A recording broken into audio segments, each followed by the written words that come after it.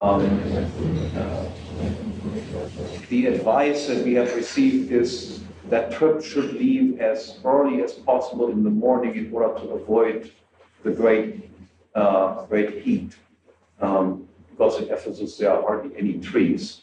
So among those that want to go, please agree that you should get up very early out of bed in order to avoid an relatively uncomfortable situation. Thank you. And please, now the floor is open, address questions to any one of the panelists.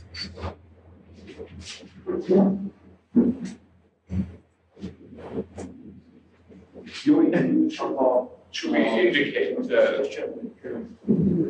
or maybe I do that. Philip, I have a question to Dr. Mike. How does Soviet come up with the 61 million dead people? 61 million. I'm curious how 61 million dead people in the Soviet Union. I'm curious how large the error margin might be and how he might impact this number. Well, the question was 61 million dead under communism. Solzhenitsyn gives the sum of all these calamities. For example, 7 to 10 million Ukrainians were starved to death. Then 6 million kulaks were sent to Siberia who perished there. 90 million were killed. And no, like that. So that's his numbers. How he calculated that, he does not explain. However, there is I can refer you to a very good scientific work on that by J. Rummel, who is a professor of demographics at the University of Hawaii. He wrote a wonderful book, which I advise all my students to get extra credit for that. It's called Death by Government, in which Rummel calculated the death by communist governments, 172 million people. He, however, put Nazi government into that communist kind of government. Then he, however, how he does it, he comes with the same number, or more or less the same. He is doing forecasts of population growth. So what would be population of Soviet Union if nothing would happen? And then he would detract from that the known casualties of the Second World War. And he came up with, I think, 59 million.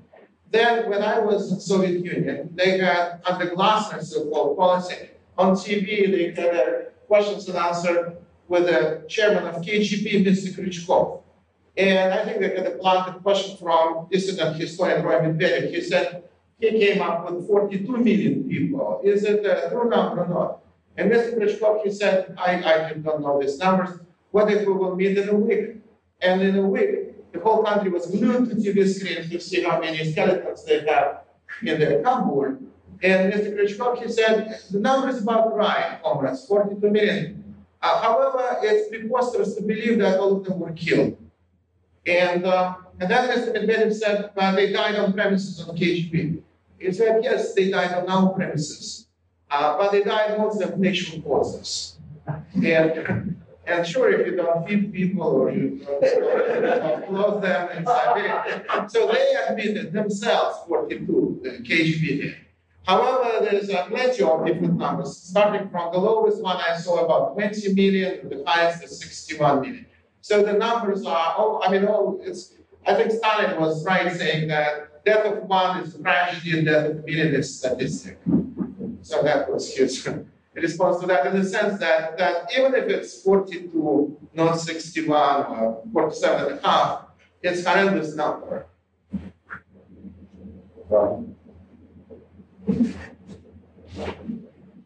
I have three more questions. I don't know, Mr. Maltsev, maybe I've missed in your talk, but what would you say is the influence of Solzhenitsyn in the Russia of today? Which groups in particular would refer to Solzhenitsyn's thought in today's Russia? Did you get my question? Yes, who would be supporting Solzhenitsyn today?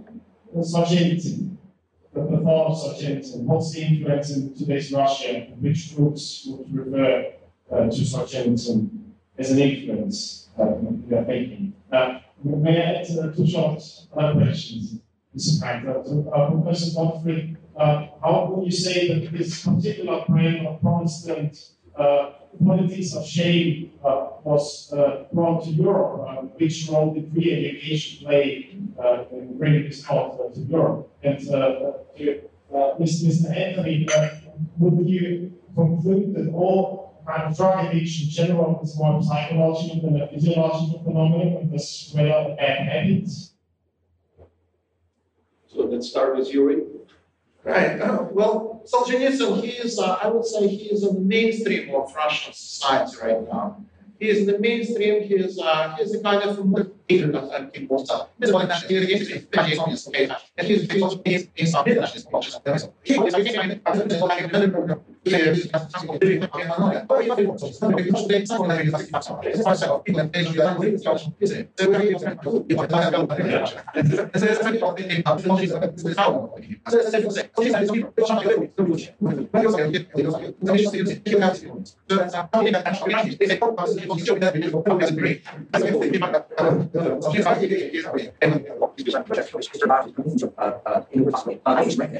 think what I've said is this kind of issue by in this what happened of the and people who in fact are young people who looking from states, people who are people who end up with that is fine, that is right. The idea is that where the networks, especially let's say power in the war force cities, but actually, the idea of the sanctions of Islam for example, this is I would say influenced by European culture. And it's not Europe, it's very circulated. There's not a European no and one popular is the music. So, going to a resolution, learn what's better, and they have there's a bias. That's very, that's why it's so you don't need to go, I think they're limited comments, but the European culture, and I think they actually into culture, something that, in some areas, things that in these academics, perhaps it's generous, but some nations, which after the Reformation is the generous citizen. Which I think is important for England, well, and this is achieves continuing moral support from religious institutions, particularly America, the mainline, because these are dominant, prestigious Protestant churches. But I say mainstream Protestant culture in the English-speaking world, I think is permeated by these moral religious attitudes that are very much consistent with what they would call political preference.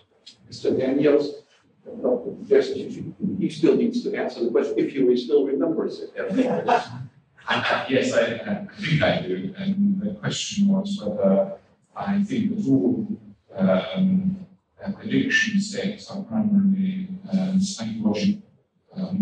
Psychological is more important than physiological. Yes.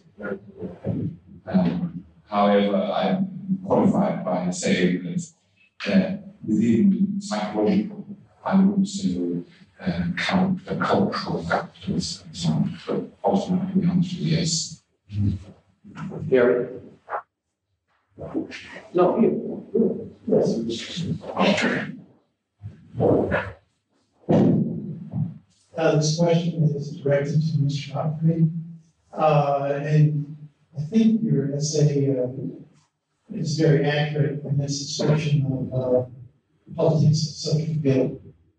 But I'm a little bit dubious about the attribution of cause, because I think your attribution rests on the distinction between Protestantism and Catholicism. And that seems to be a bit dicey. For example, Max Weber says Protestantism is the torchbearer of Catholicism. At the end of its own boxes, and what's wrong with the Jews. And now Thomas Wood says it's Catholics. So really the point there is that among both groups, there's such a welch of opinions that I don't think this should be used. However, That's a good question. The final book for me was Alien Powers, written by Kenneth Minogue, Levels to Economics. The subtitle there is The Pure Theory of Ideology. And he says that all such, especially at the beginning, political upheavals begin with what he calls, quote, a suffering situation. To me, that seems a better ideological tool for drawing the conclusions that I think are accurate. Yes. What exactly is the question? Would you agree that that distinction made by Minogue, that the real crux of the issue is not Protestant Catholic, but rather identifying the suffering situation in some political? Yeah, by the way, I'm not saying that, Protestantism in its degenerate form is the only cause of what I described. I think it is a contributing cause. This is the argument I make in my book on culturalism. But the sequel to that, Strangers of Marxists, examines Italy and other Catholic countries, and I show that there are similar patterns there. You have archbishops, especially of all kinds of European countries, just about issues. These impulses are not countries. And the United States in Protestant has a form. I see this currently. I agree there. And I think psychology is really that. Okay, which is essentially what you introduced by the existence of training culture, something that is not seen. And this kind of functionality, and this will becomes true. The training for change over and like that, so you have triggers, and this is what they do. But not to say that I think you can say which by the sense of time, and I actually subscribe to it. I was saying myself, wait, it's actually individual, so you know, this time, you want to boost, and so that is just to train about anyone to do. It's also related. Don't wish, I need to prepare for the and that's my class there, and be careful, I just thought you. So Jason, here's about today. It's about standards. That's something more. And what is on the way. That's just what means. Yes. It's not like it's a very cool a pure type or anything else. And primarily so including some people is not only fires or additional so calculate for the movie and everyone was the opposite why it's error for instance so initial reaction is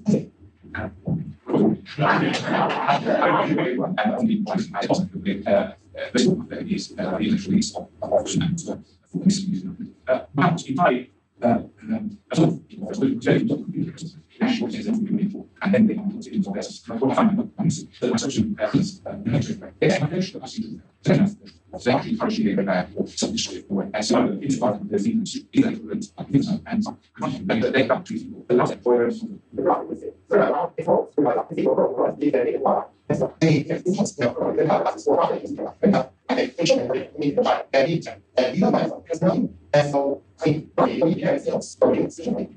yes, also I think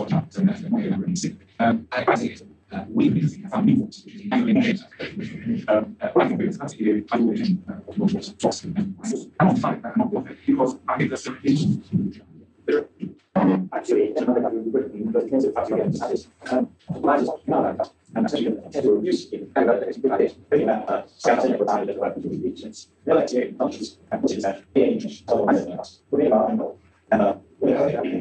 it's something that I which means people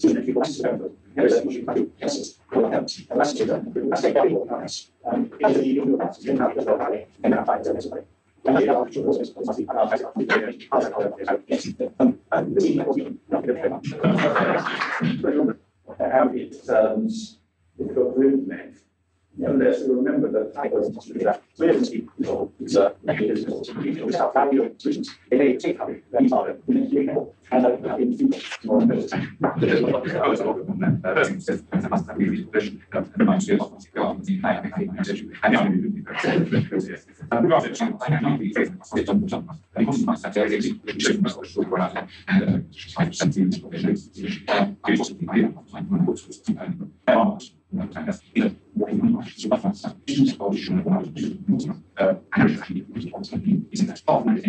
so actually, it's all to have a solution. It is outside of business. So the issues that have, in my view, filtered down to the underclass, if you like, from the top, and now filtering back up as if I said, I'm actually one of the I don't think process can be this is a usually was one and on the person either was the approach licensing run as on to it's only cases it's like it's acting on if I wish obviously that this was for a father figure before giving IVF at public expense to that will be very of short term. There is no financial possibility because the minimum I think this demands I don't want to be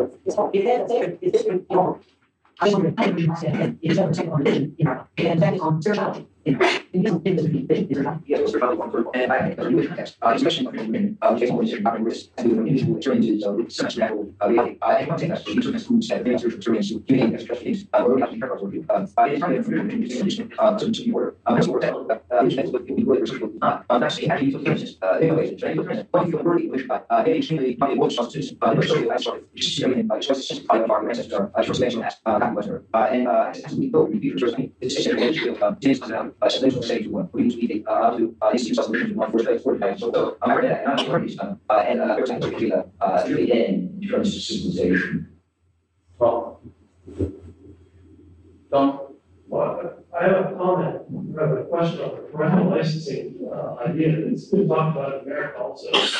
But I think it would give men yet another reason to walk away from their women they've impregnated by saying, I don't have a license to marry. I don't want to go through the process of getting a license to marry, therefore, see you later. So I think that's what we call a moral hazard problem. I think it would severely backfire if we actually went through with that.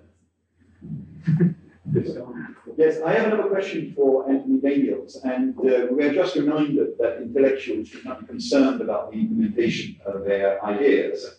And generally, they tend to believe that legalization for drugs is something that should be implemented. What impact will it have on your practice if you are still practicing? I mean, do you believe, as a practitioner, that it is a good thing, that it would bring benefits, or do you think it's crackpot ideas we should resist?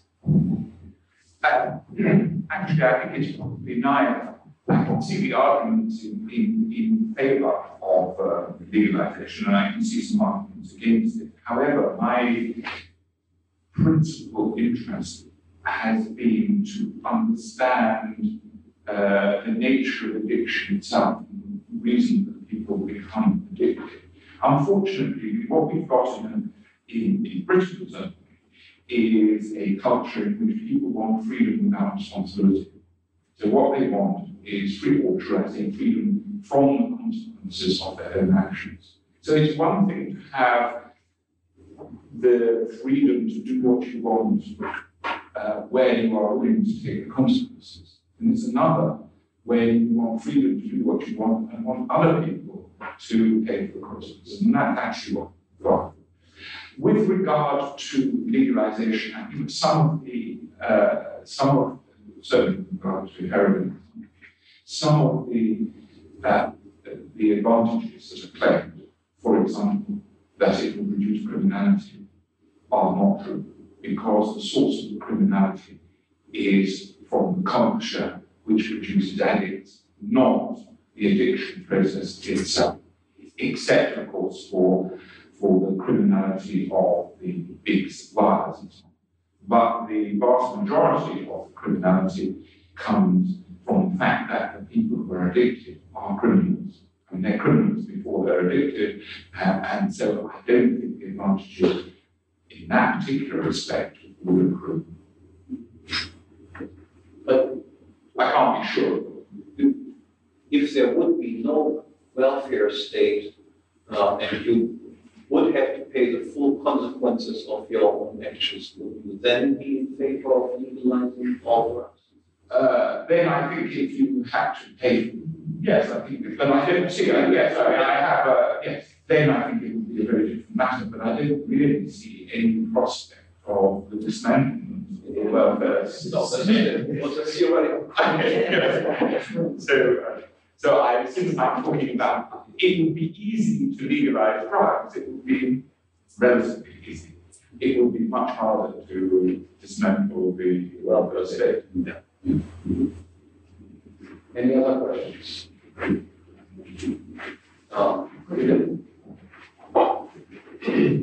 Question for Gottfried. In your opinion, American people is more origin than European people? If so, why?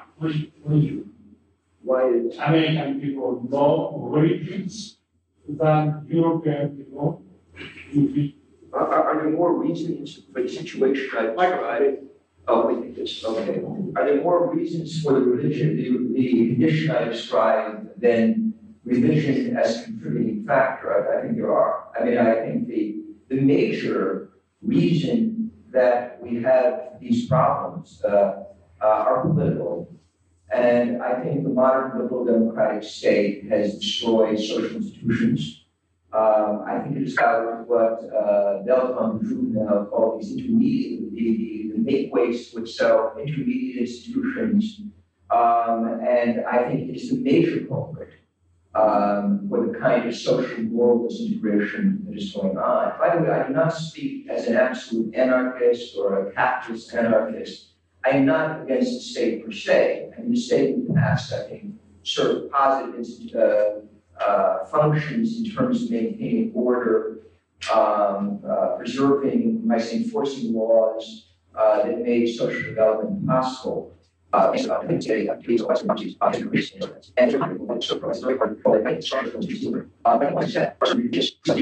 and I think this will be a